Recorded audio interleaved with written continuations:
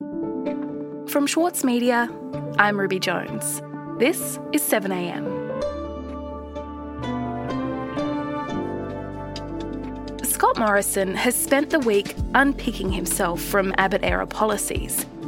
First on climate change, and now on the National Broadband Network.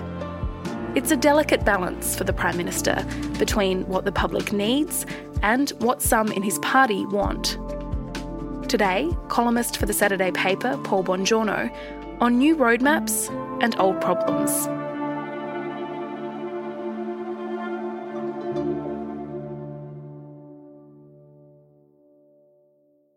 Paul, when did the NBN's problems begin? Well, Ruby, when you think about it, what happened to the NBN, there's only one key person to focus on, and that's Tony Abbott. Again, I know politicians are going to be judged on everything they say.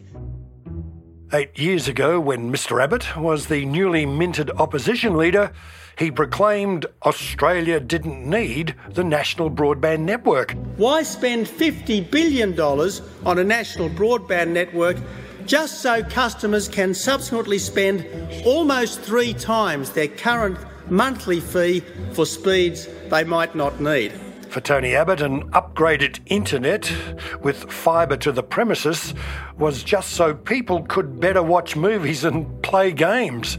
Why dig up every street when fibre to the node could more swiftly and more affordably deliver 21st century broadband? Why put so much? And then Abbott assigned his shadow communications minister, Malcolm Turnbull, to demolish the Labor government's expensive indulgence.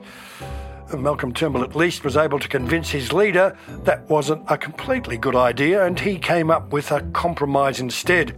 As Tony has said, our commitment is to deliver very fast broadband to all Australians sooner, cheaper and more affordably. The Turnbull plan, which rather than delivering fibre to every home, used fibre optic cable to junction boxes in suburbs, and they're called nodes, and then reverted to century-old copper wire technology to deliver signal to premises. Unfortunately, the plan Turnbull cooked up has left the nation in 2020 with a woefully inadequate service that's left millions of consumers frustrated and angry.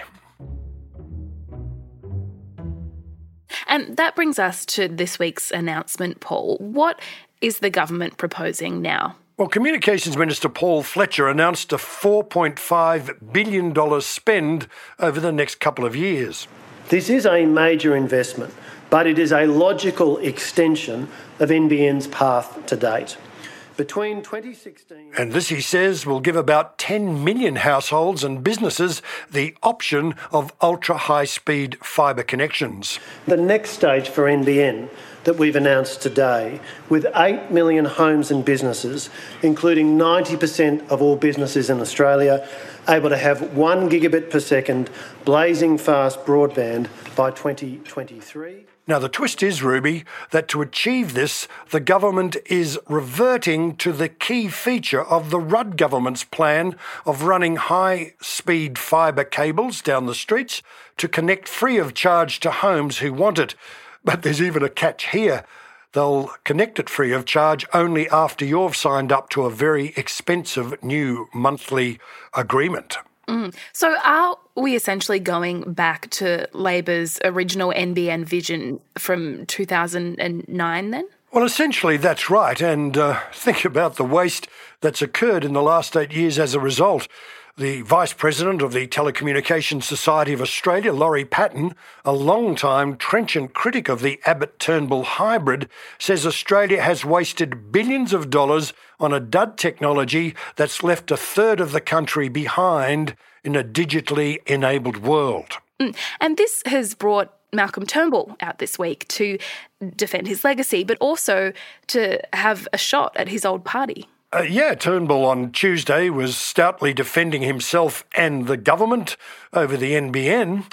He was also spectacularly attacking the government over its new policies on the environment, on climate and energy. People are just that they are punch drunk with these random interventions from government. It's got to stop. We just need a coherent energy and climate policy. We had that in the neck. On Wednesday, the former Prime Minister was scathing about Scott Morrison's announcements of a gas-led recovery and technology roadmap.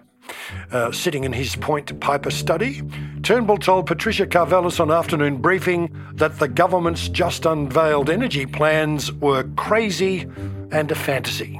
Well, the whole announcement last week was, I'm not going to sing the song, but it's a gas. I mean, that's what it was. It was crazy. I mean, seriously, we have got to stop this. We'll be back in a moment.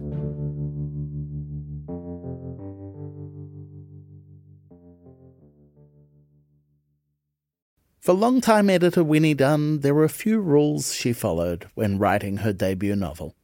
I really don't subscribe to writing for the sake of, trauma dumping or getting your trauma out. That's what a therapist is for, please. Please go see a therapist. We're very pro-therapy on Read This. If that's what you're using writing for. I'm Michael Williams, and on this week's very therapeutic episode of Read This, I chat with Winnie Dunn. Listen wherever you get your podcasts.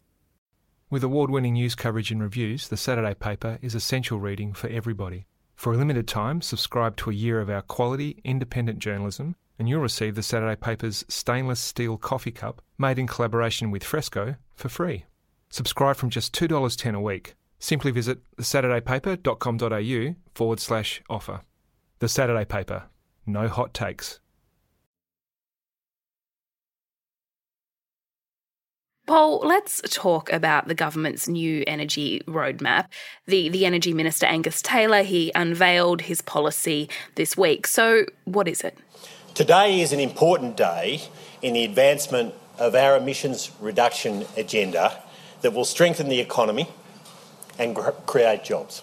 Well, Ruby, we saw on Tuesday Taylor give priority to 5 technologies he claimed would lower emissions. The technologies he singled out were hydrogen to be made from either gas or renewable energy, batteries for storing energy, low-carbon steel and aluminium, carbon capture and storage, and sinking carbon into the soil. This statement sets economic stretch goals for each of these technologies, stretch goals which are competitive with higher emitting alternatives. Now, 2 of these chosen technologies are particularly controversial, carbon capture and storage and soil carbon. There are significant doubts about the application of carbon capture and storage, or CCS, and whether its cost can be brought down to economical levels and whether it can scale up. But no renewables then, like solar or wind in that plan? Well, no, Ruby. As far as the government's concerned, renewables don't need any more help. And if you look at the 5 areas that have been signalled out, in fact, they all extend the use of fossil fuels through preference for gas over coal, but coal's still in there. We as a people don't always go onto the world stage and crow about our achievements, but we should be proud of them. Our track record is one of quiet achievement, and our plan is based on balance and outcomes, not ideology. And so what does this plan mean for emissions reductions, Paul? Well, the problem with the plan is there are no benchmarks beyond the 26% emissions reduction target on 2005 levels by 2030. There was no commitment from Taylor to an end goal of net zero emissions by 2050. And as Malcolm Turnbull pointed out, nobody believes that the targets that we've committed to 2030 are anywhere near up to the task to get to net zero by 2050. And in fact, it's not only Taylor who's fudging here. Scott Morrison on Sunday, in a pre-recorded interview on Insiders, 3 times refused to commit to the 2050 target. Well, as you know, our policy is to achieve that in the second half of this century, and I will certainly achieve that. And that's why this week's announcements were so important, because it was about the technology we need to invest in now, which will make it a reality, particularly on the other side of 2030. He, like Taylor, is now defining the Paris Climate Agreement in vague terms of net zero by the second half of the century. 2099? That's how vague it is. So, Paul, does this announcement from the Energy Minister and this new plan, does it signal that the Morrison government is moving away from coal? Well, Ruby, I certainly think it does, and backing this conviction is a report by Philip Coury in the Australian Financial Review, in fact, 3 years ago. That report is that Morrison has long realised that cheap new coal-fired power is, in his own words, a myth. And this was based on a leaked recording given to Coury of an address Morrison made to the Wombat Hollow Forum in the New South Wales Southern Highlands. That forum is run by Michael Yabsley, key ally of none other than Malcolm Turnbull. Well, at the time, Treasurer Morrison was trying to help Turnbull out, and he was debunking Abbott's clean coal. Morrison at the time said that clean coal, no such thing exists, and that so-called high-efficiency, low-emission power stations are too expensive to build and to run. And clean coal was very much of Tony Abbott's era. Scott Morrison has been grappling with his legacy, Abbott's legacy, a bit this week. Well, that's exactly right. When you think about it, both with climate and energy and with the national broadband, it's clear that the former Prime Minister's judgment on both these things led to costly and embarrassing failures, not only for the government, but I'd have to say for the nation. But it's also clear to me that the legacy of the Abbott years is only half buried. Morrison's roadmap has a vague destination. And that's, I believe, mainly to obfuscate and to cover up his dalliance with fossil fuels. Anthony Albanese, the Labor leader, says without a destination, it's a roadmap to nowhere. Now, mind you, Ruby, the Labor leader might have a clear 2050 destination, but so far he hasn't settled on his roadmap. So it seems to me Abbott has spooked more than his own side. One way of looking at this is that Scott Morrison is cleaning up some messes of Tony Abbott's making, but is he also, in doing this, trying to differentiate himself from Tony Abbott and Tony Abbott's style of leadership? Well, yes, he is, but it's because Tony Abbott got it so wrong. And at the time when Abbott was dismantling, for example, the price on carbon, calling it a carbon tax, at the time when he was sowing doubt about belief and ridiculing the climate science, he was out of touch with the electorate, certainly out of touch with the needs of Australia and the planet. Well, Morrison realises time has moved on. The electorate has too. And as we said last week, the people who vote for the Liberal Party, particularly in metropolitan Australia, well, they want more climate action. So I think it's more to do with Morrison trying to move away from the Abbott prescriptions and show voters that he's up with what's actually going on. He's moved beyond the arguments of 8 years ago. Paul, thank you so much for your time today. Thank you, Ruby. Bye.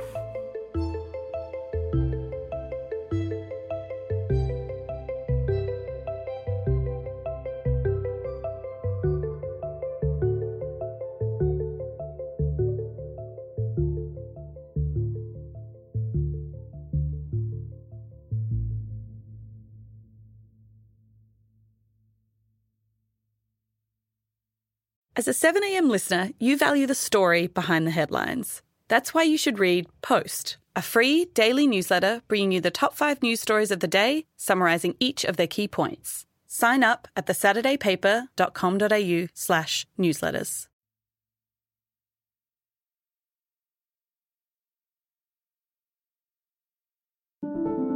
Also in the news today, the Victorian Health Minister, Jenny Mikakos, has told the inquiry examining hotel quarantine that she does not know who suggested and approved the use of private security guards.